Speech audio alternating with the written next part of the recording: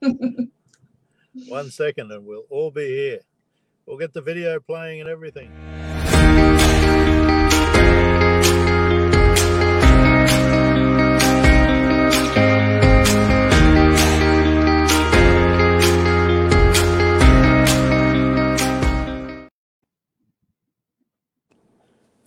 Hi, everybody. Hello, Mark. Mark Westcott here with Juanita Maiden again. How are you, Juanita? Hi, I'm well. How are you, Mark? Where are you, Mark? I'm at a petrol station somewhere. I had meetings in Brisbane and I sort of got waylaid, and I could see I wasn't going to make it back home in time, so I pulled up, refueled, and I'm parked here beside the petrol bar. Well, not quite beside the petrol bars, but anyway, Well, we we're never know live. where you're going to pop up. Well, that's right. The main thing is that we do pop up, and that's the important thing. But the most exciting thing today for anyone who's watching is that Juanita has absolutely no idea what we're going to talk about today. So that is true, viewers. That is true. But I am going to say that I actually have written a list here on my iPhone for us to talk about. So I was going to talk. I just thought, Juanita, what I'd cover off on today was last week I went out and spoke at a succession planning day at Goondiwindi. And I thought, look, while it was topical, fresh in mind and all that sort of stuff, I'd just cover off on some of the things that came up, I guess, when I was giving the presentation out there. And there's nothing surer than what got reinforced during the workshop. There's 35 people there, all very engaged, and it was a lot of really good feedback in regard to the topics that we covered with the solicitor there, the accountant, and so on. And that is that the four really big issues that affect most rural people certainly are the issues of the lack of communication. There you go, that word again, the lack of communication. It's taken us 2 minutes and we've already said communication. 2 minutes and 9 seconds and we're into communication. Yeah, communication is the biggest issue between the generations. Conflict, and that was raised, interestingly raised, and I'm sorry my camera's swobbling around here a bit. It was raised in regard to a couple of the mums came up and spoke to me afterwards, and one of them actually phoned the other day and said, one of the issues, Mark, because I'm going out again next Tuesday, one of the issues is that, the anger issues with dad towards the kids coming through. In other words, there's, rather than being conciliatory, sort of teaching kids how to come through, it was interesting. There was this kind of conflict because father's not knowing how to teach, how to get frustrated. They're getting frustrated with their kids. Yeah, frustrated with the kids coming through, and that's leading to conflict between the generations. So the kids are having fallouts with dad. Look, the perennial one after communication is protection of prosperity, what I call it, and that is putting asset protection around the wealth of the family. Though I got reprimanded for always referring to the daughter-in-law in my examples, and yet I didn't. I did say sons-in-law and daughters-in-law are in the same sort of. I'm glad they pulled you up. Well, without due reason, actually, because I had referred to a son-in-law as well. But certainly, protecting the prosperity through the generations. And there were a few people there that had 3-4 children, and you could see the paranoia around. I don't know if people are more aware of the fact that divorce is more prevalent these days, and they can see their wealth, heading out the window. And the fourth thing, and I'll bring up a fourth thing, and let's just talk about that to start with, is the fourth issue was people were really confused around how much it was going to cost, how long it was going to take, and the level of complexity in regard to getting it all sorted. And you might remember last week, I think, Juanita, we talked about, we have a process where we focus on getting things done within 90 days. But also it challenged me to think about how long does it actually take for the clients, how much of their involvement is needed in the process. And I reckon it's only around about 4 to 5 hours of their time is all that I need for them to invest in their time to get the job done. So let's, now that you've had absolutely no warning on our topics, conflict, communication, protecting wealth, and the time cost and complexity. So I've done enough talking. You can't hear me very well, so I'll let you talk now. Yeah, well, I'd probably start on the last one first, the complexity, because it reminded me of an appointment I had last week with a client. And it's not the first time I've heard this, but at the end of the appointment, he said, well, that was easier than I thought it was going to be. And I suppose, well, that's great feedback because that's how we want to make it for the client. So I think the complexity is a barrier that doesn't need to be there, and with a good advisor, a good advisor will make it not complex. Will make it easy for you and an easier process than you expect. So I just urge anyone, if they're concerned that it's all too hard or they don't understand, then that shouldn't be a barrier, because a good advisor will help you through that and make that process so much easier.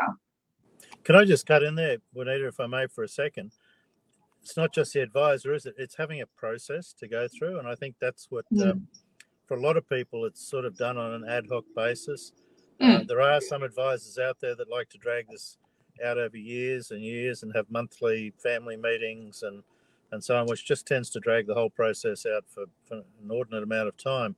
And not having I think if people could show the clients or people a structured process in regard to how it's all going to work, tell them what the timeframes are going to be and so on, it would people are scared of what they're committing to, I think, with succession and estate planning.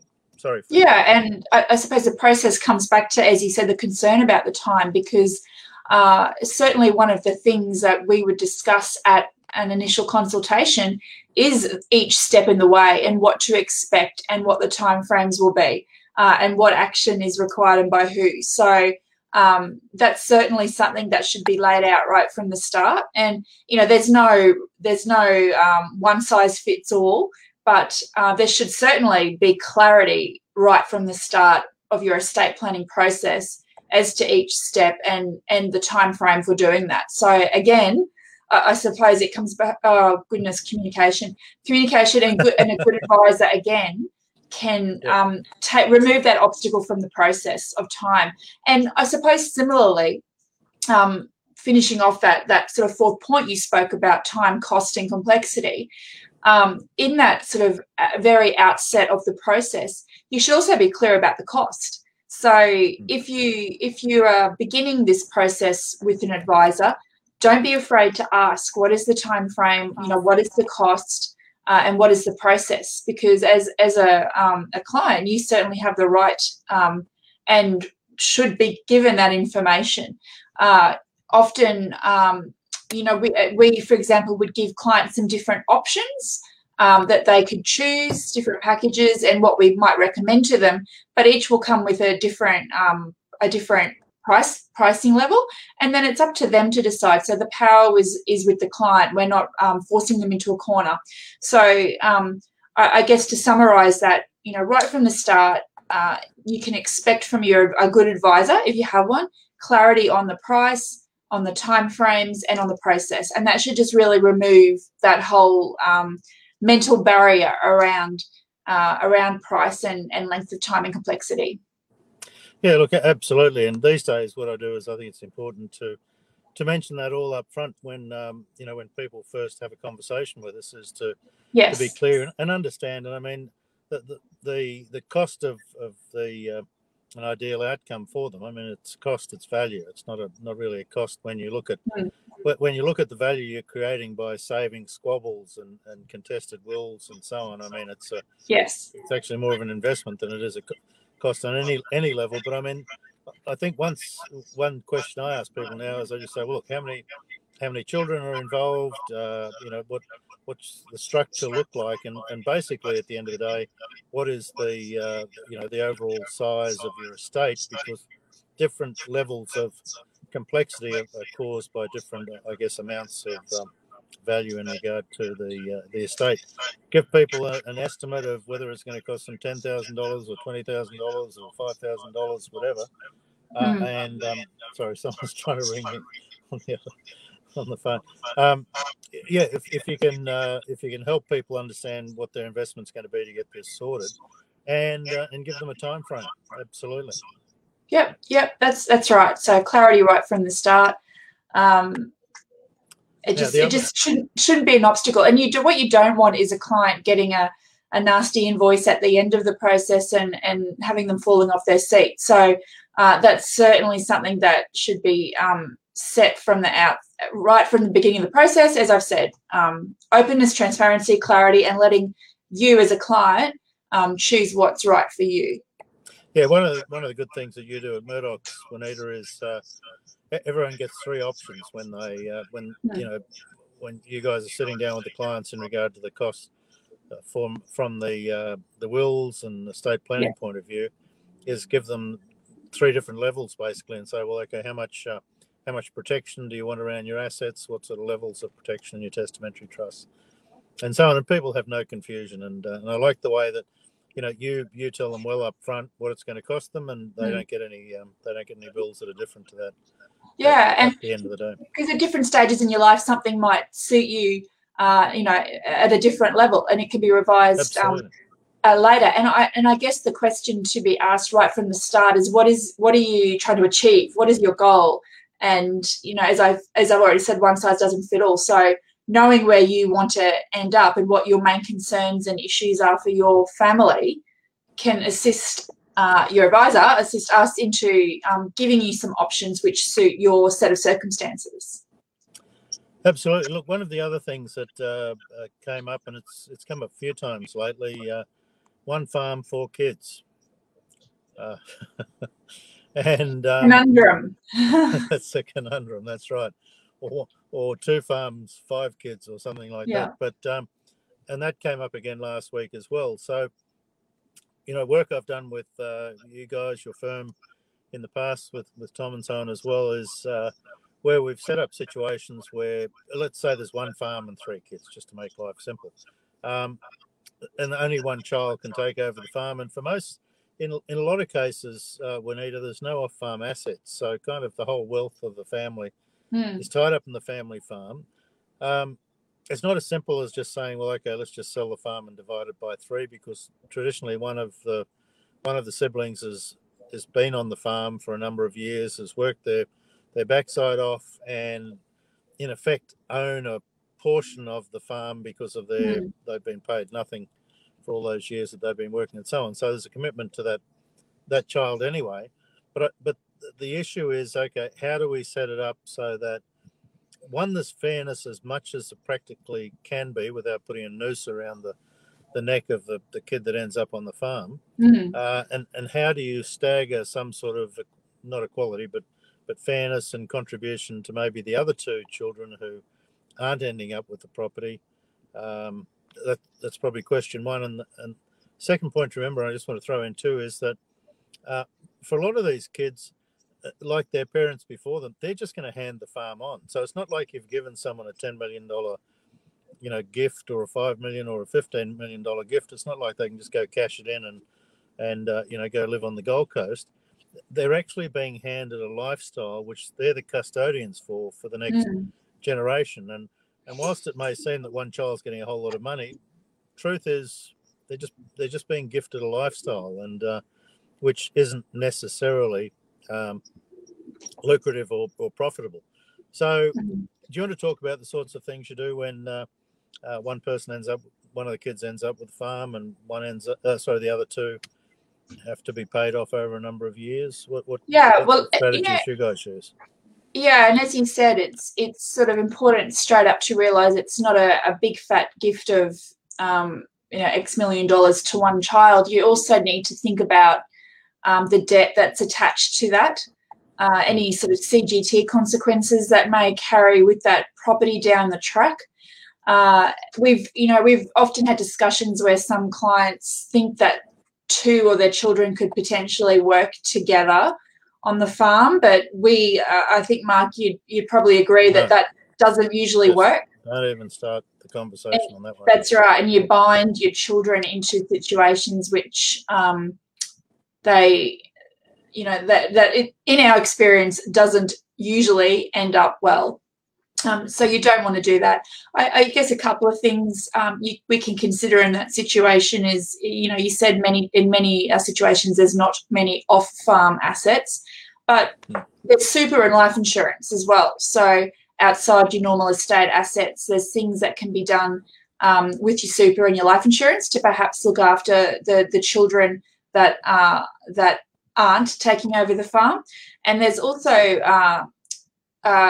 I guess mechanisms we can put in place which allows the child that takes that's gifted the farm, for example, to repay or to pay a certain amount of money to the child or children that aren't taking the farm over a period of time.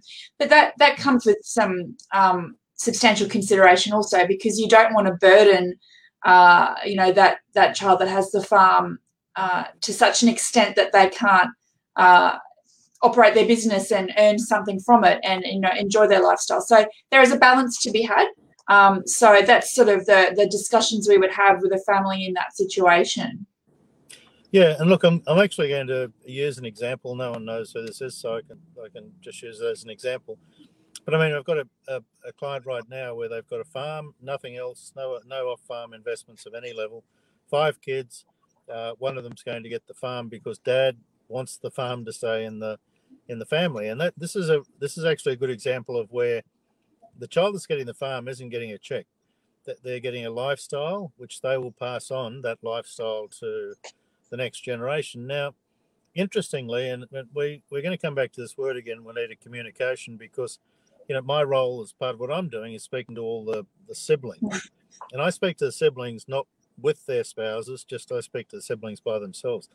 And each of the other 4 siblings is absolutely fine with the one that's getting the farm to keep running. They're absolutely fine with that. They realise Mum and Dad don't have anything else to sort of hand out to the 4 of them. They're happy that the brother is getting the farm and it's going to stay in the family. They can always go visit and it's still sort of home. They can take themselves. They can take their own children there, and it's the family farm, so to speak, except one of them is going to get it. But the interesting thing is that it's never usually the siblings that have a blue over this sort of stuff. The story I got today in a meeting was that when the family all got together and had this conversation about what was happening, all the daughters-in-law and sons-in-law were there. Everybody just went, yeah, we understand, that's fine. And of course, 5 beers later, and 2 of the daughters-in-law are stuck into the son that's going to get the property, to a point where the son's in tears. They're telling him, what a mongrel he is for not sharing the wealth of the family with his 4 siblings. So, the point being, it's all about communication and how you deliver it. And once again, the adage is you can't have these conversations in the family. You've got to get Jack the Ripper like me into. Is that you? I mean, that's where.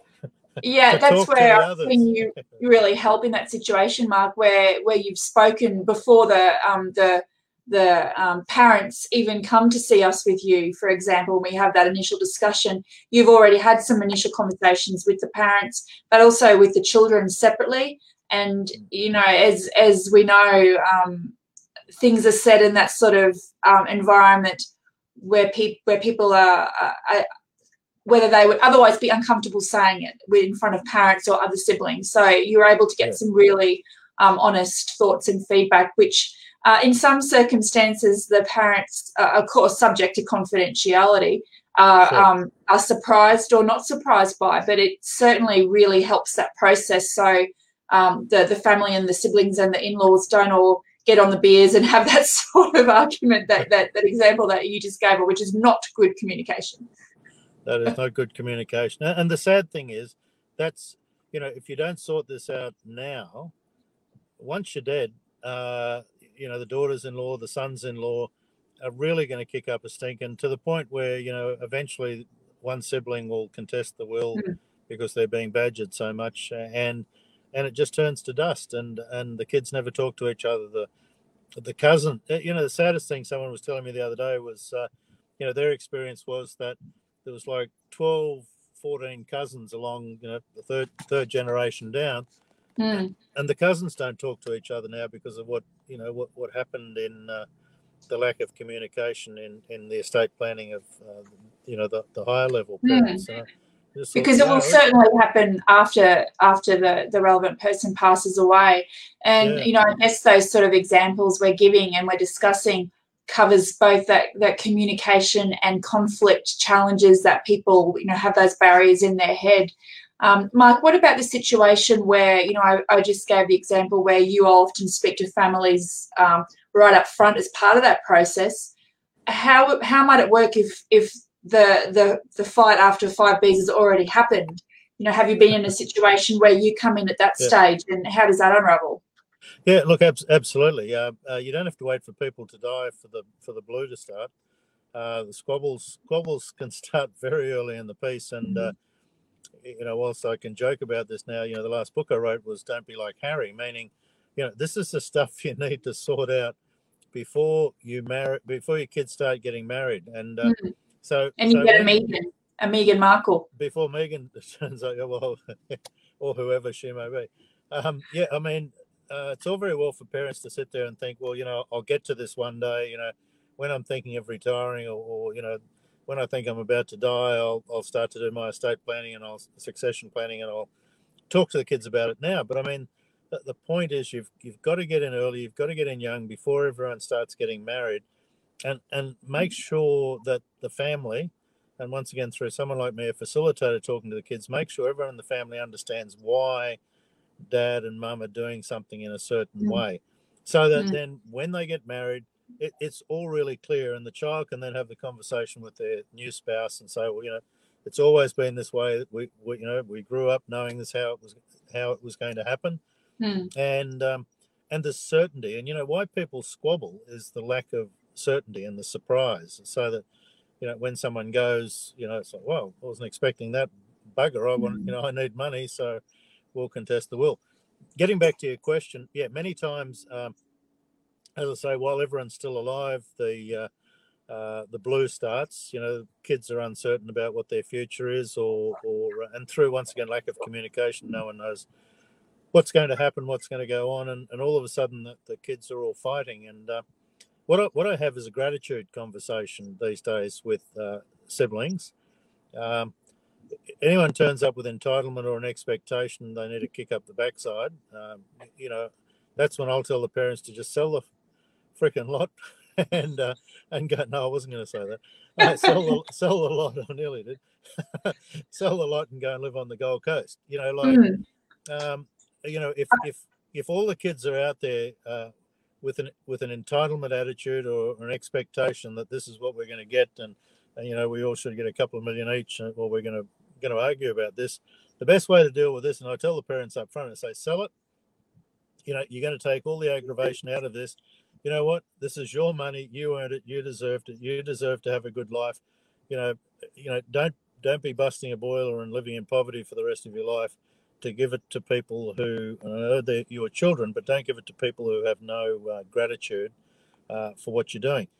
Mm. Today I actually spoke with three siblings from one family, and it was an absolute delight, because every one of the three children, getting back to the same family of five, every one of them said, you know what, we're really happy for our brother to end up in the farm, to keep it in the family, and we don't want anything. We just want mum and dad to live comfortably, and if the son who's going to get the farm should give any money to anyone, it should be to mum and dad, because they've put us all through school.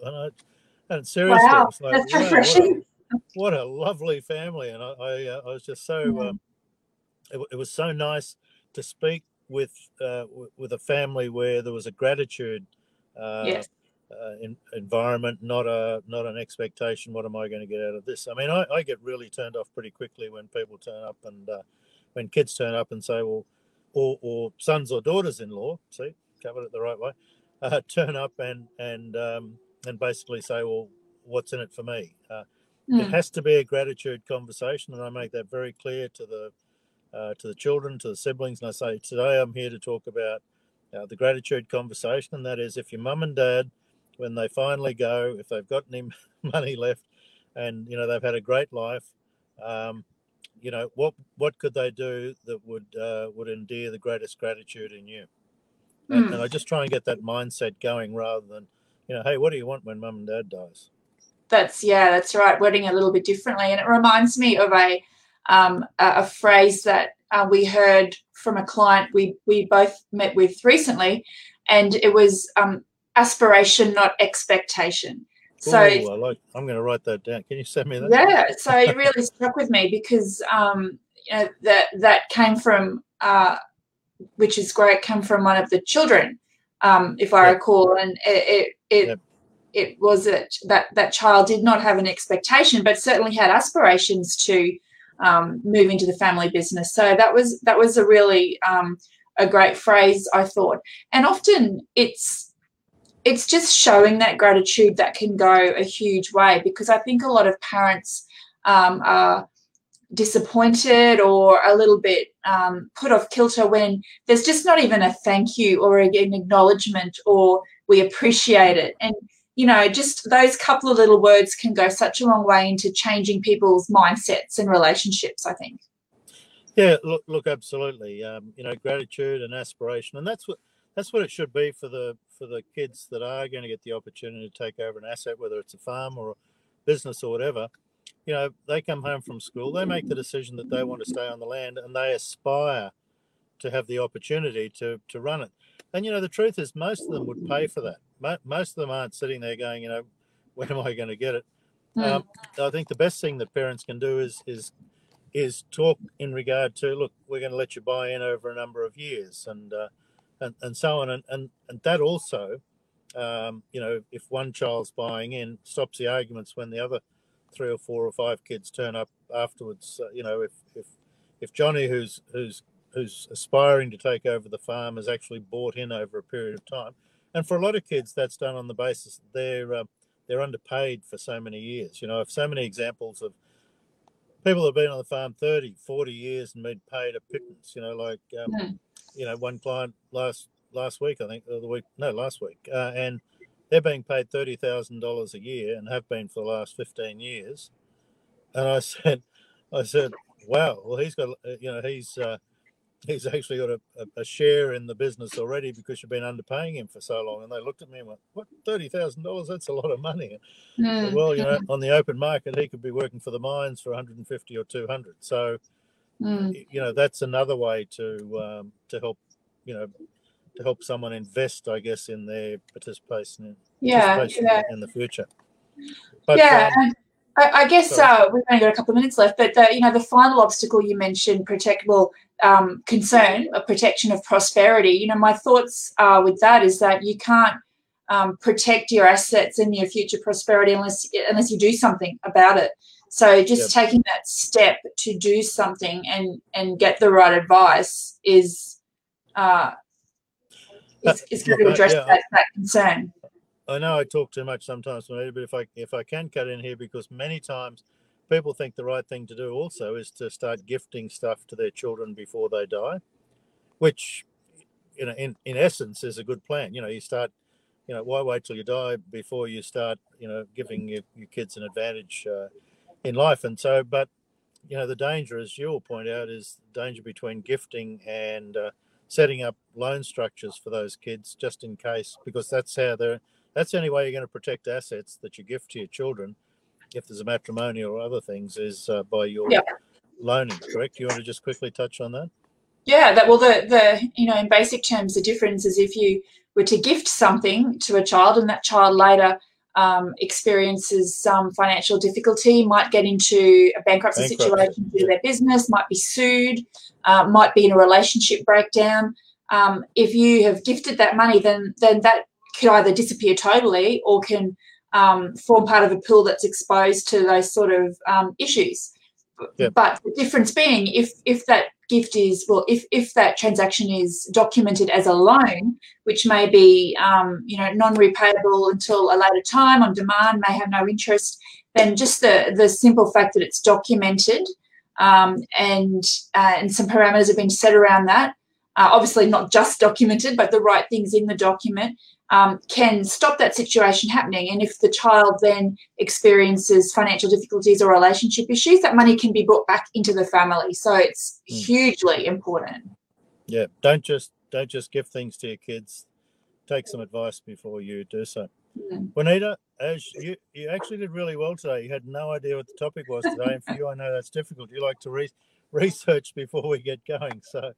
But no, look, very worthwhile conversation. I just thought it was worthwhile doing something free flowing without using a framework, because all those things sort of came to mind in the talk I did at Gundawindi last week. So they were, they're topical issues. So thank you. Hopefully all our friends in Gundawindi are watching. That's right, and more. Anyway, till next week. We'll see you next week when hopefully I'm back in a chair somewhere. Okay, see you, Juanita. Thanks again. Buddy. Bye.